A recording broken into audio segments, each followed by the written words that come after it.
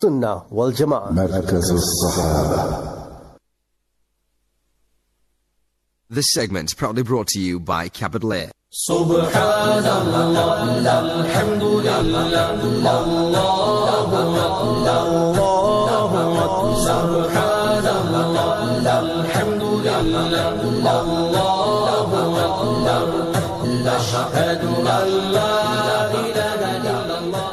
Assalamu alaikum wa rahmatullahi wa barakatuh on this wonderful day of Yawm al-Athitneen, this wonderful day of Monday. Well, in actual fact, you know what? It's Yawm al-Athut Thalatha. That's actually Tuesday today because the sun is down. Yes, subhanallah. It's amazing. Yeah, the sun, days getting shorter here in South Africa, nights getting longer. And alhamdulillah, here in Lenasia, Johannesburg, we've had this lovely, gentle, intermittent rain the whole day. I just love it when the rains keep on falling, you know. I'm always happy when it's raining. It's not often an Irishman gets a chance to say that. Well, I'm not really an Irishman. I'm a South African. I have a South African passport. I don't have an Irish passport. I haven't applied for one. I'm the only sibling other than my one brother who hasn't applied for his Irish passport. I'm going to stick in this country. Yeah, I was born here. It would be nice for me to die here. Although Nabi Kareem Sallallahu Alaihi Wasallam did say that the further away from his birthplace a Muslim dies, the more sawab that comes to him. So I don't know. Maybe what is the opposite end of the earth from South Africa? If we dug a hole down from here, where would we come out? Huh? Would we come out somewhere in Siberia? I wonder. I don't know. I've never tried it.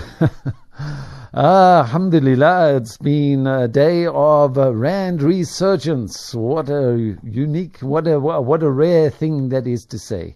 Yes, it has been a day of Rand resurgence, and that's because of old Smoodies. Yeah, Moody's. They did a Brexit on us on Friday. Said we're going to release our statement. Then Friday comes along, we're not going to release our statement. We keep our statement ourselves. We're not going to release our statement. Just like the British, you know, we're going to leave the European Union. Then, no, wait a minute. We're not going to really. No, we're going to. Well, alhamdulillah, we didn't have to vote on Moody's, because if it had been left up to us to vote on Moody's, well, I wonder, would we be as bad as the British? You know, you vote on a thing 50,000 times and hope that it's going to change.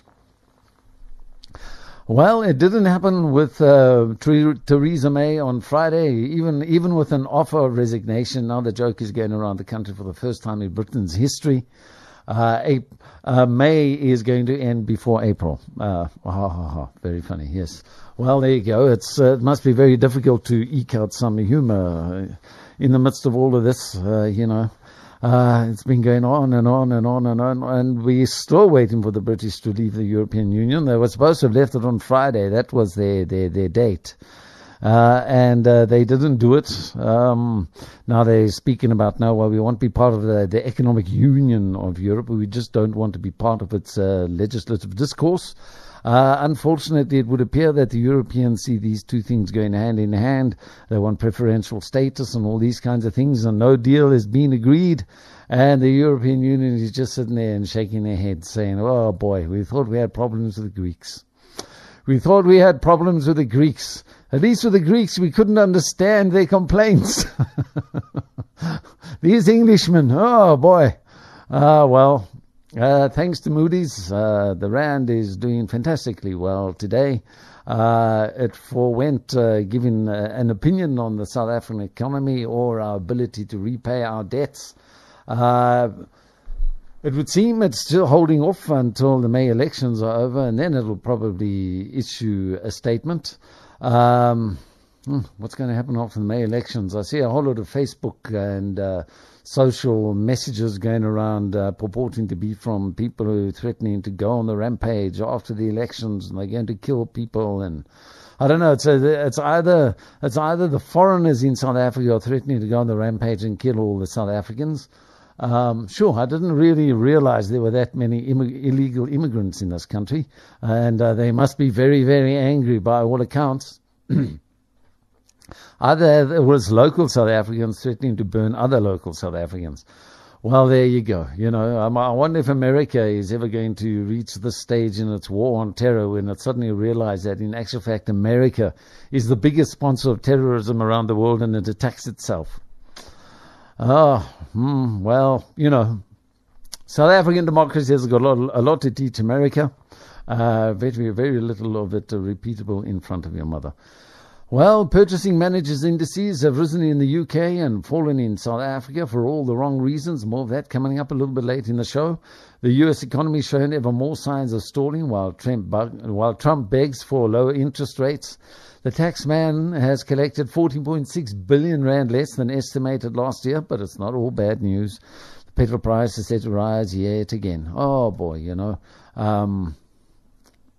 Yeah, it's the petrol price set to rise again. And while Donald Trump is trying to make America great again, part of it is actually built on raising the petrol price so that American fracking producers can pay for the money for all the development costs. America, of course, is pumping oil like crazy, while everyone else in all the other oil-producing regions are saying, no, we must cut back to try and increase the price. But in actual fact, America is the only one making money out of it. Well, doesn't that sound familiar? Flight delays across the U.S. as the system controlling takeoffs and landings across America crashes. One has to ask, is this cyber warfare? One has to ask as well, is Eskom cyber warfare? I mean, look at Nicolas Maduro in Venezuela. He's able to get away with it. The whole country goes dark, boom, all the lights are off in the middle of the night without warning. No one has said anything. There's no schedules for all of these things. The whole country just, boom, all the electricity is gone. Nicolas Maduro says, those Americans, they are attacking our infrastructure. And everyone says, oh, that's okay. How long is it going to be before Cyril Ramaphosa starts cottoning onto this? I wonder. Well, is Eskom in actual fact, there's nothing wrong with all of us. All of our power stations, they're all perfectly fine. We've been taking on billions of rands worth of debt, which has been the most odious kind of debt that is never should be repaid, according to Patrick Bond. I'd like to get on with the show sometime this week, hopefully. I want to discuss a whole lot of interesting issues regarding Eskom. What is the possibility of South Africa launching quantitative easing?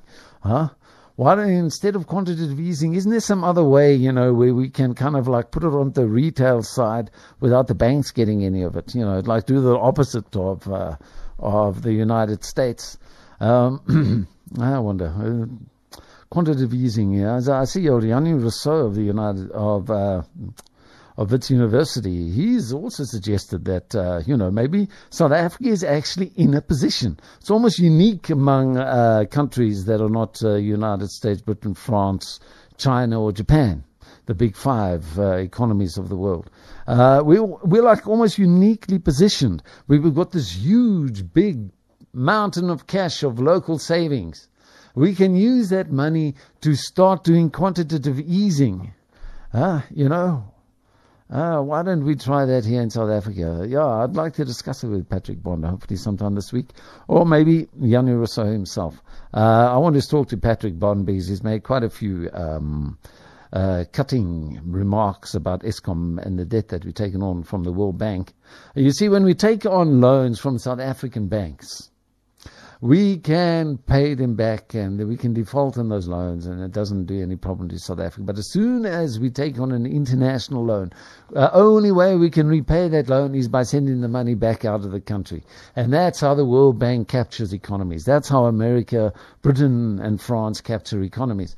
And one has to ask a question, is China actually going about trying to capture South Africa's economy? Because some Chinese loans have been done with full knowledge of corruption. With full knowledge of corruption, it would seem.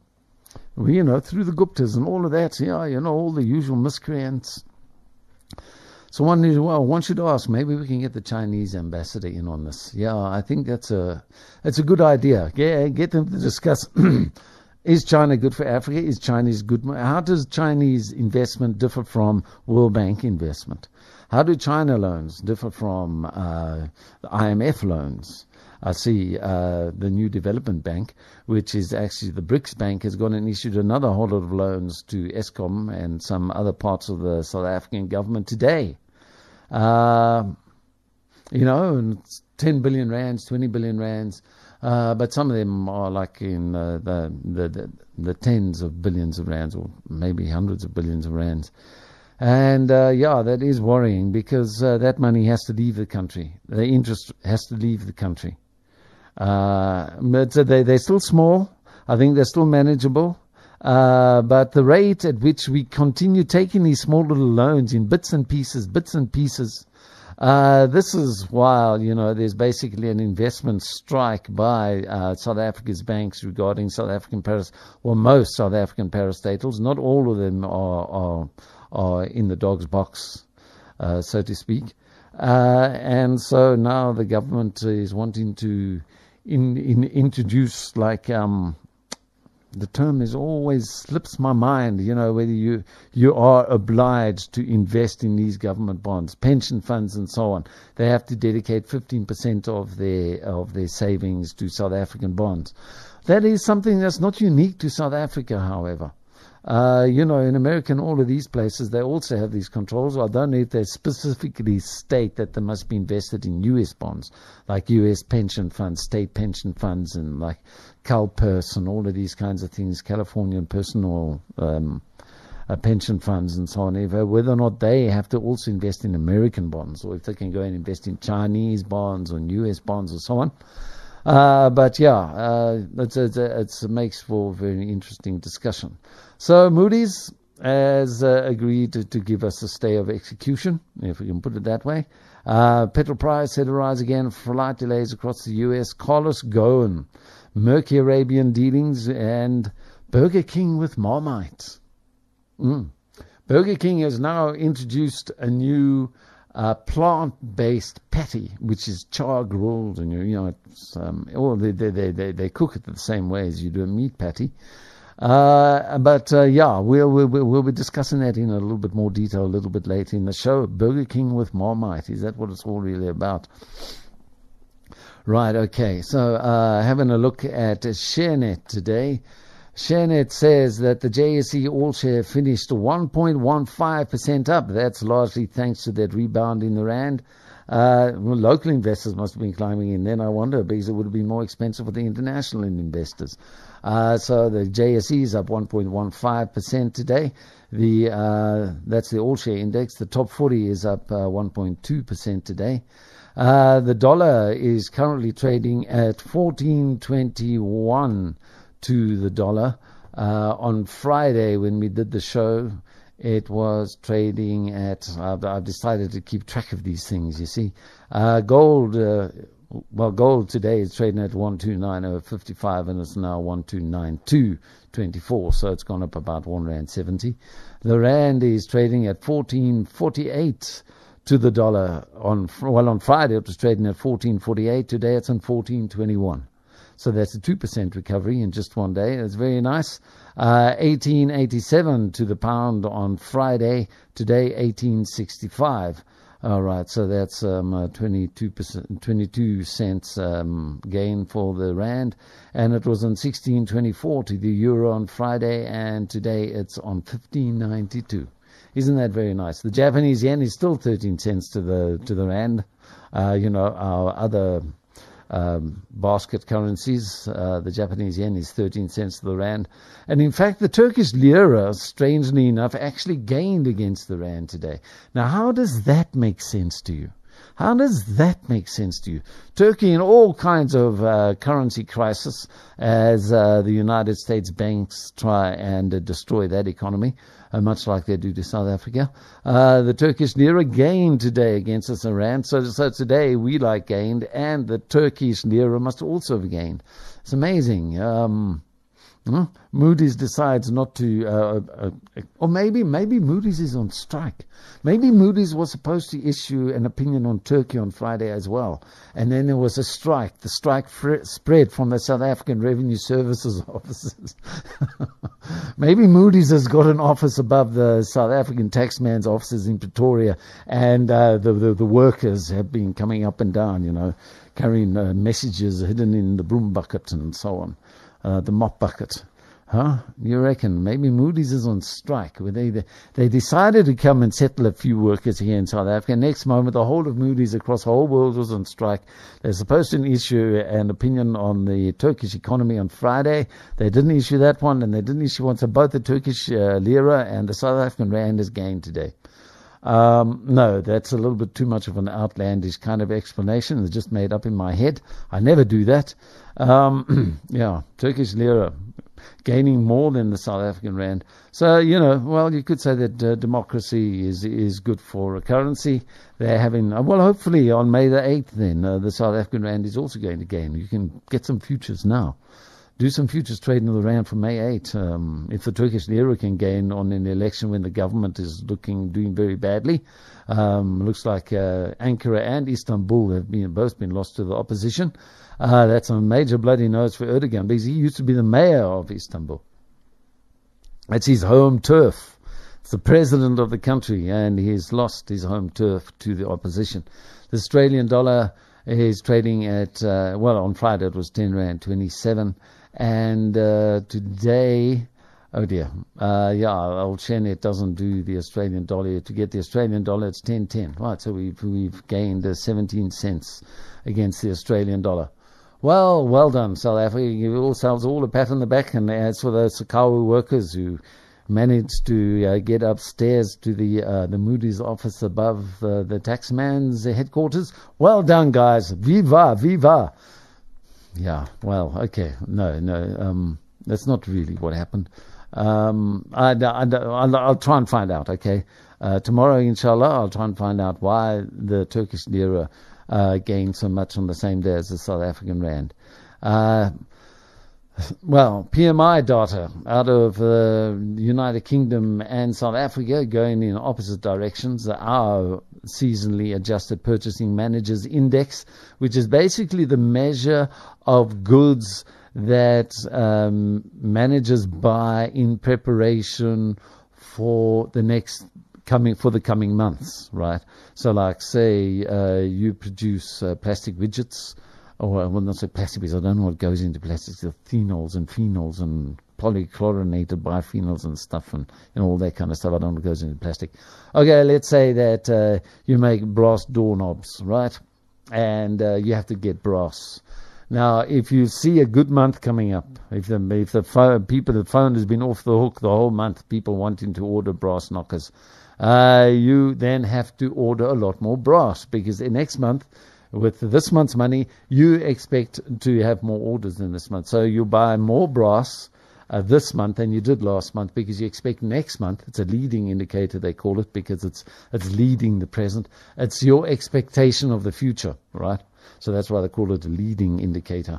These economists, they come up with all these nonsense-like terms and so on. But anyway, just go with it, right? So because you need more brass to make brass doorknobs and knockers and whatever, that means that you're feeling more confident. So you've increased the amount of your raw material that you usually have to buy.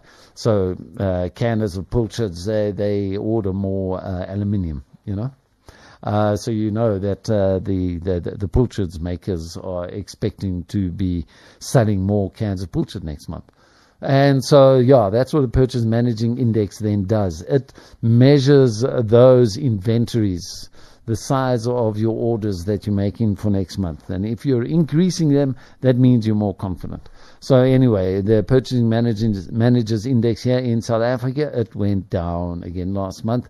It's on around about 42. The measure, the Furkan, the divider between confidence and no confidence, optimism or pessimism, is 50, right? They put it on 50. So, we've been below 50 for a very long time. And in fact, we're on 42.4. For a third consecutive month, the PMI fell, hurt by a dip in business activity due to power cuts and lower new sales orders. Otherwise, it would appear we haven't been doing too badly, the South African economy. We rebounded from a trade deficit in January to a surplus in February.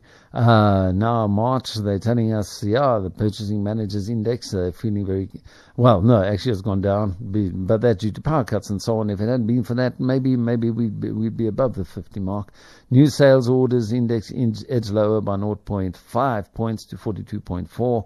The index fell to 45 points in March from 46.2 in February. Yeah, okay, so it's on 45. Okay, but that was because of Eskom and so on, and it's not all our fault. Retail price of petrol set to rise nearly 9% from April the 3rd. 9%. That squeezes you, doesn't it?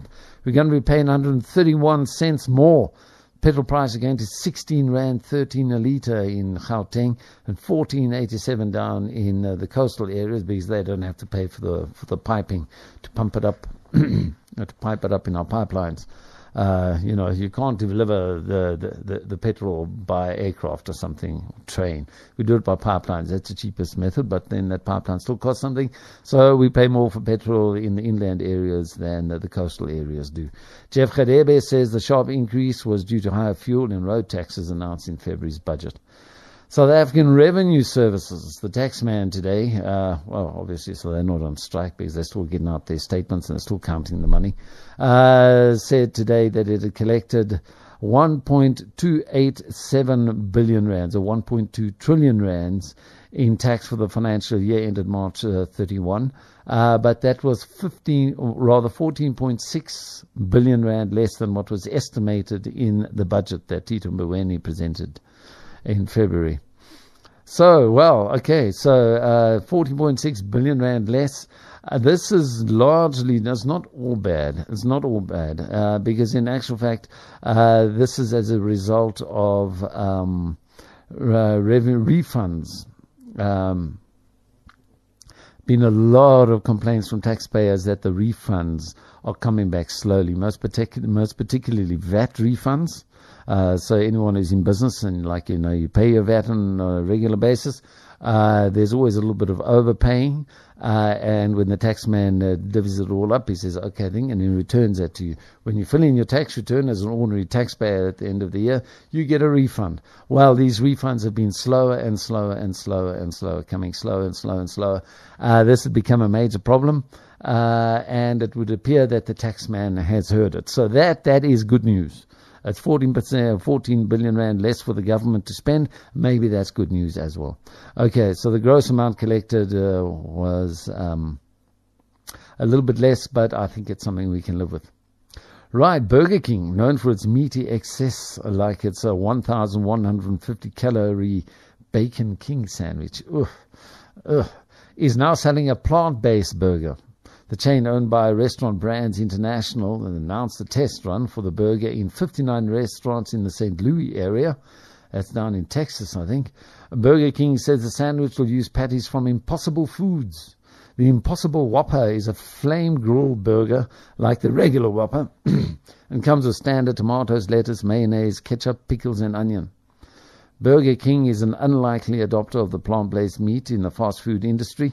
It already offers veggie patties made by Kellogg's Morningstar Farms. Impossible Burgers, however, are designed to mimic meat by using the company's novel magic ingredient. They call it heme, produced with genetically modified yeast. We've never heard of Marmite. Huh?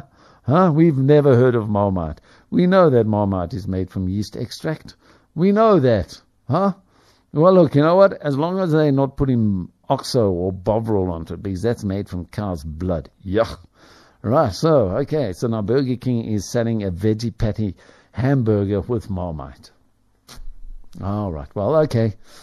All right, well, I'll get all excited about that. The Americans have discovered Marmite. Like the British haven't been eating yeast extract on sandwiches ever since the First World War. In fact, some of them have still got the original Marmite jars with the original Marmite, because anyone who's eaten Marmite knows that Marmite doesn't go off. You can leave it for years. In fact, you'll probably find that Burger King is probably going to discover that their Marmite just doesn't run out. Well, yeah, okay, so veggie patties with Marmite.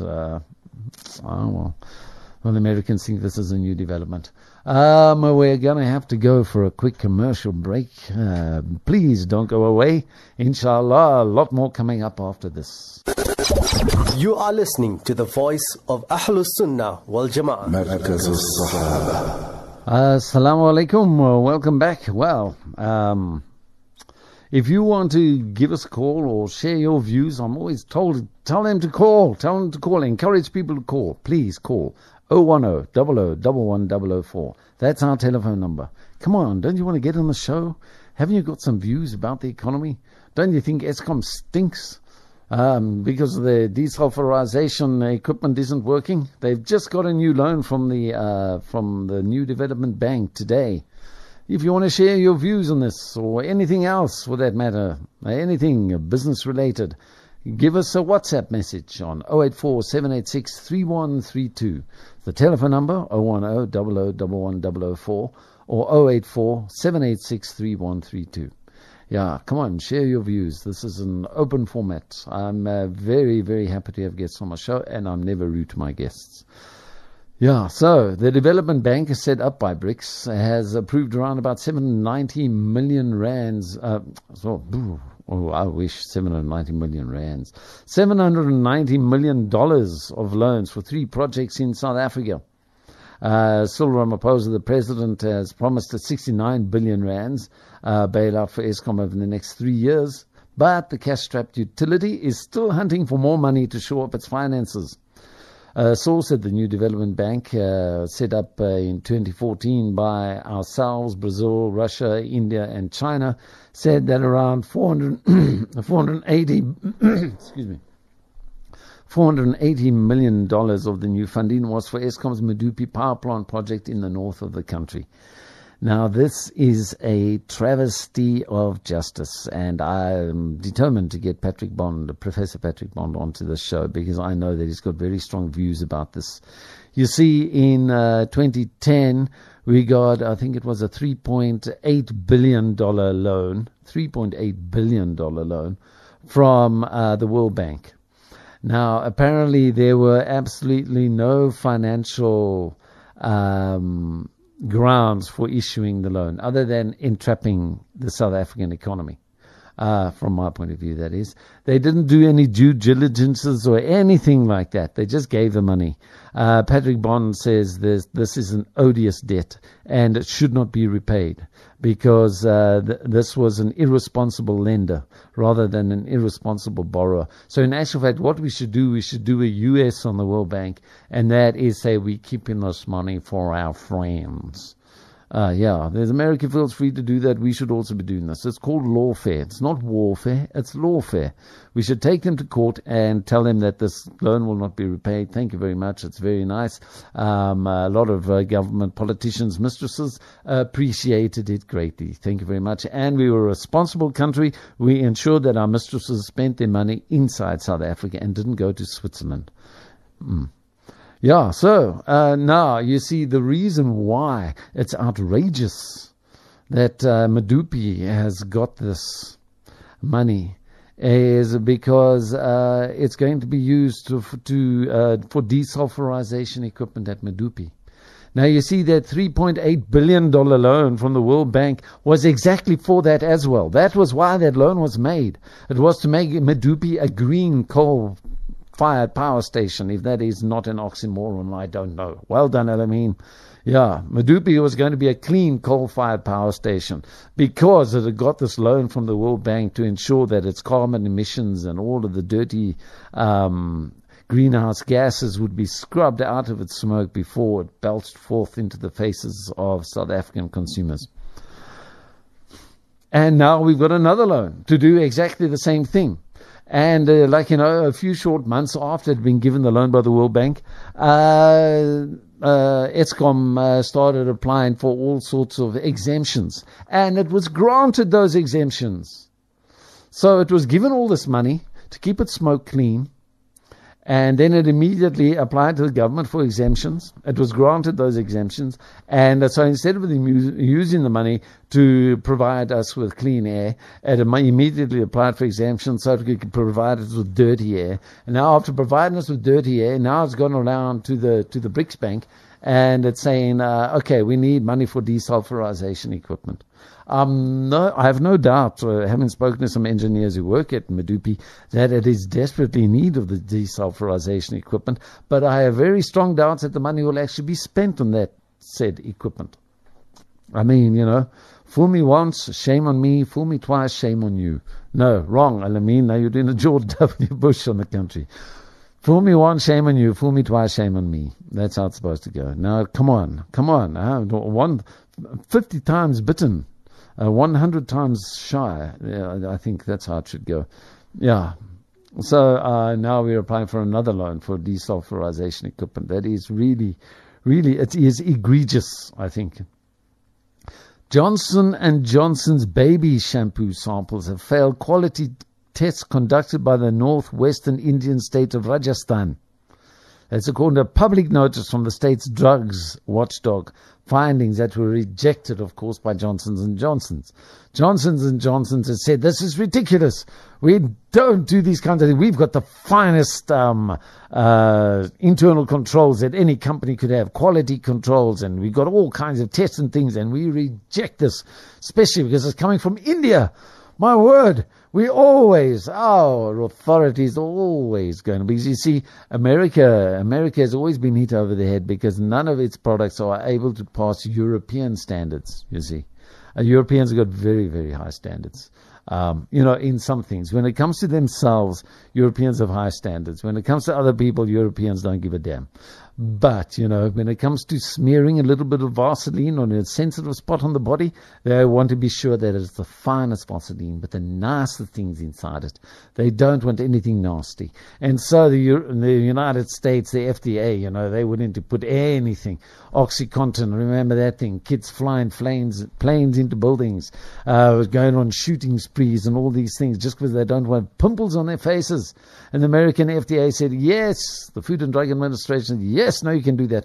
And, anyone that comes along, hey, we need to create jobs, man. Yeah, you can do that, man. Yeah, we need we need this for greenhouse gases. Yeah, you can do that. You can do that. You can do that. You can do that. Then when all these products are landed in the European Union says, no, we cannot sell these products in the European Union. So, America then has to kind of take out its frustrations on China and India. And so now India's turned around and did an American on America.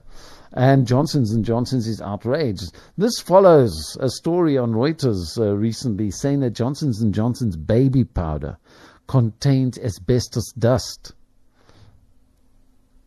Yeah, a terrible story. And it would appear that Reuters is still standing by its story.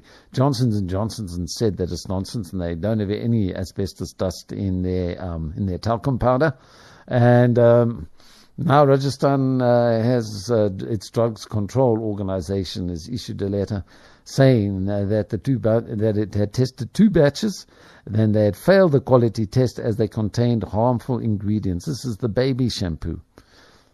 Yeah, so Johnson & Johnson said that the results it received from the watchdog indicated that formaldehyde had been discovered in the samples. Formaldehyde used in making building materials is a known carcinogen. So they said that there is no formaldehyde. There's no ways that any of our ingredients can form formaldehyde in a later stage. It is just simply impossible. But whether or not this is just a red herring, I don't know.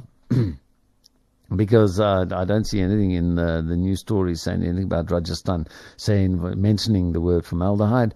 And they say that they contain harmful ingredients, identification positive formaldehyde, she told Reuters. We unequivocally maintain, said J&J, that our products are safe and our assurance process is among the most rigorous in the world, adding that the company has contested the interim tested results of the government analysis that were based on unknown and unspecified methods. So they're unknown and unspecified to Johnson & Johnson, and so therefore they must be rejected because they come from India. Basically, that's what J&J is doing. However, I must say I do owe a considerable debt to Johnson & Johnson. because a few years ago I was making popcorn, and well, I put the popcorn pot on the stove, I turned the stove up, pour oil into the pot and put a lid on the pot. Never, ever, ever, ever, ever, ever do that. Never, ever, ever, ever, ever, ever, ever put a pot on a lid never put a lid on a pot of rapidly heating oil, because what will happen? You'll take the lid off the pot. You'll take the pot in the one hand. You'll take the handle of the pot in the one hand, and with the other hand you'll take the lid off. And as soon as you take the lid off, a whole lot of air rushes into the pot. And that causes water vapor, because of the high temperature. The water vapor mixes with the oil, and boom, the oil explodes, which it did. The oil exploded and came down on top of my hand. And suddenly I was running around my room with my hand above my head like some kind of Muslim Statue of Liberty, looking for somewhere to put the fire out. It's terrible, you know. What do? You set your whole room alight, or get rid of the pain? I rushed across to the sink. I couldn't put my hand in the sink because, well, I was a bachelor. You know, the sink was full of dishes. I put the burning pot on the middle of the floor.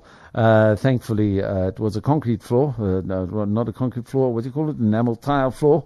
Put it down there, and my hand is still burning. Flaming Alameen Statue of Liberty Templeton rips open the fridge door. I took out the jug of ice water, which I always have in the jug door, and extinguished the flames. Then I had to drive myself all the way from Malaysia to Chris Hani Baragwanath, and I'm glad I did, because Chris Hani Baragwanath's burn unit is like one of the best in the country. Maybe among the best in the world, in fact, because if you consider some of the cases that come smashing through the burn unit's doors on a Friday and Saturday night, boy, believe me, you want to see a cross-section of love gone wrong in Soweto. Ooh, wow, man, the cases there, they will chill your blood. They will turn your marrow in your bones to dust. And like the stories of bravery and compassion also, they come out of these circumstances. It really was. I was privileged in many ways to actually be there. I was a walk-in patient. I always like walk-in patients in the burns unit because, you know, other patients need help and so on. Oh, I could tell you a whole story about that, but that burn unit was sponsored by Johnson & Johnson. So Johnson & Johnson, I know I've given you a kick in the sensitive bits today, but nevertheless, I do acknowledge that, in actual fact, Johnson & Johnson doesn't exist, remember? I mean, there's no such thing as Johnson & Johnson. It's just a legal, well, alhamdulillah, ya Allah. Allah provided me, put me into that burn unit, and my hand perfectly, I had second and third degree burns all over my hand. In fact, the skin on the whole hand, the upper layer, the epidermis, was completely burnt away. And you wouldn't be able to say that, look at my hand today, that I'd ever been there. There's some few like faint patches on some of the knuckles, but you wouldn't know that, you wouldn't notice it. They did a fantastic job, I must say. The Chris Hani Baragwanath burn unit, alhamdulillah. Of course it got cool. Yeah, man, what a time that was. Shoo, what a time that was. Yeah, U.S. Airlines were back in operation today after a series of system-wide outages, delayed flights, and fired up customer complaints on social media. The Federal Aviation Administration said the problem was caused by the Aerodata Airplane Planning, Weight and Balance Program. Kind of like makes you wonder. I wonder, is cybersecurity warfare now being waged against the United States? It wants to up the ante there in Venezuela. There's a big brother friend coming along and knocking out the airlines in the United States. Suddenly planes are not able to take off the tarmac. Sounds like kind of like a Chinese intervention there. I think the Russian would kind of like tend to take them out while they were in the air. The Chinese take the planes out while they're on the ground. I wonder. No, nonsense, Alameen. Stop speaking nonsense. This is a business show. There's no time for this kind of nonsense in a business show. Yeah, but I mean, come on. Look at the timing of that Eskom blackout after the SONA address. Cyril Ramaphosa going, yeah, don't worry, we're Eskom back on track. The lights go out all over the country. Now you see, I've got a brother who's 6'4". He's like 120 kilograms. He's a former Springbok water polo player, and when he wants to get mean and nasty, he can get very mean and nasty. And my brother came around to me and he said to me, "Don't you think it's time we started taking out some people?" Do you think it's time we started taking out some people? I mean, really. I mean, that was a message to the president. That was a message to the country. When someone sends you a message like, hey, don't just sit back. You go and you kick some butt. Yeah, and I was in an agreeable mood to that kind of sentiment, I must admit. But maybe we'd be taking out the wrong guys.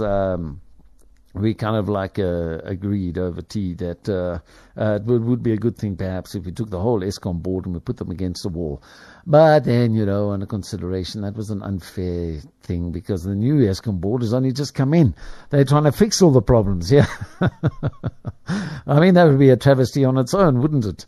And plus, now, if this is cyber security being waged by the United States against Eskom and the South African population, No, this is, I don't know. My mind is really going off on all kinds of tangents today. Cyber terrorism. The timing of that Eskom blackout. I mean, you've got people, South Africa is the home of conspiracy theories, all the way through apartheid. So there was always all kinds, the communists were doing things, the British were doing things, the Americans are doing things. Everyone is doing things. Of course, Mossad is still doing things. So, of course, South Africa was a hotbed of conspiracy theories about everything. And, even the government hasn't been above investigating, at the very least investigating conspiracy theories. The conspiracy theory doing the circles in government is that in actual fact it was disgruntled workers who are upset at the notion that Eskom is about to be unbundled into 3 separate divisions. Transmission, generation, and distribution. Yeah. So the workers, so the government's investigating as to whether or not it was the trade unions, but maybe they should be investigating other cyber security issues around Eskom and the ways in which they can protect Eskom from cyber security warfare. That would do a lot to building confidence in the parastatal and in the government. But don't be surprised if AMCO's boss Mtunjwa is suddenly pulled off and accused of all kinds of things. It's a strange world we live in, where governments and respected institutions come up with crazy theories, like Juan Guaido is now the president of Venezuela according to the Trump administration. I mean, really, how can American democracy elect a president of another country? Well, maybe that Eskom, that Moody's reprieve on Friday. See, we boosted the Turkish dollar. See how strongly the South African economy is getting. It's amazing. Renault has alerted French prosecutors after uncovering suspect payments to a Renault-Nissan business partner in Oman under former chief executive Carlos Ghosn, 2 sources told Reuters today. Carlos Ghosn, of course, he heralds from Lebanon. He was a very big hero there when he was arrested by the Japanese last year, I think in October. The country was devastated, almost went into mourning. But now Renault, and that sparked all kinds of wonderings in people's heads, including my own, as to whether or not, in actual fact, Nissan has decided to pull out of this deal with Renault, that maybe it's caught the short end of the business partnership stick. And they decided they want to go alone, but I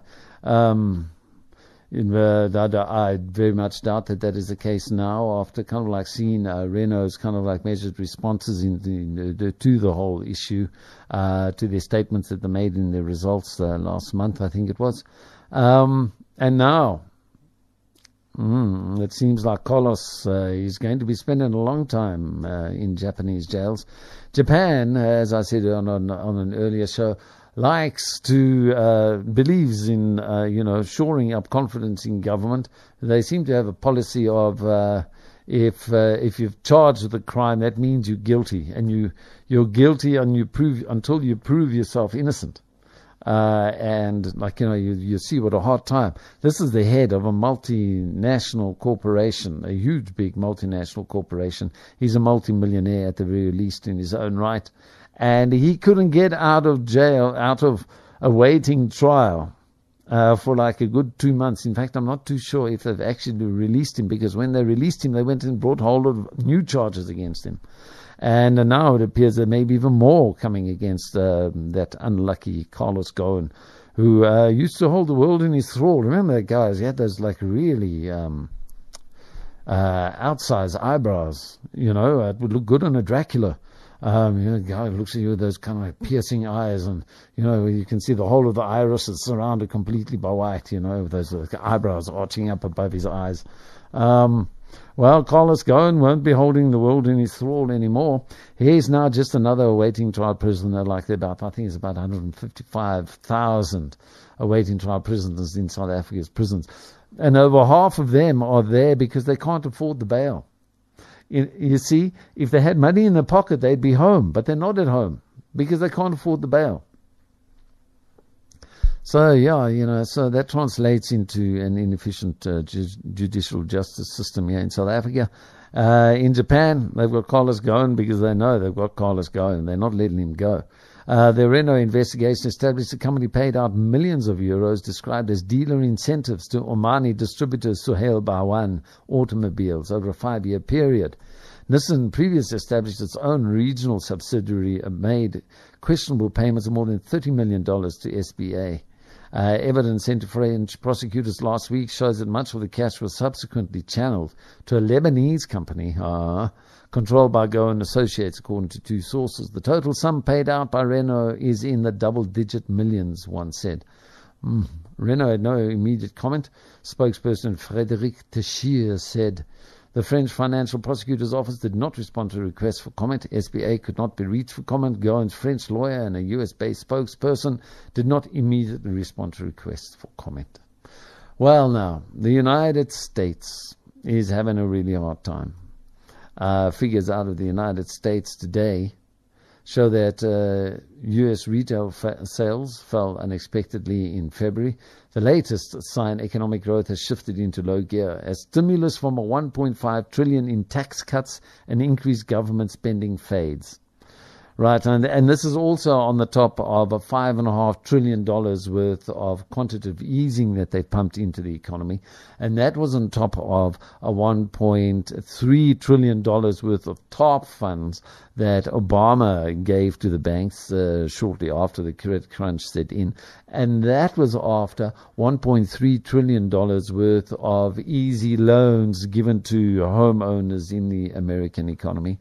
And that was after the dot-com phenomenon trying to attract money into the American economy with lies that all of these like funny little digital guys with pimples on their faces are going to make money. They've never made money before. And, Standard & Poor's and all of them signing off these prospectuses going to the stock exchanges.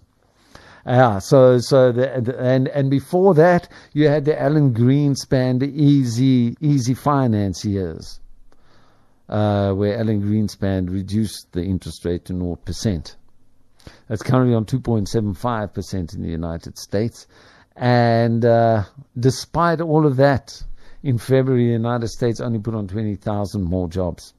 Retail sales fell, and that was despite the 1.5 trillion in tax cuts and increased government spending. Now, all of those, the Americans have spent all of that money that I've mentioned now. They spent it all. And half of it goes on trans fats in their food. No, that's been mean and nasty. You do get some skinny Americans. Most of them, anyway.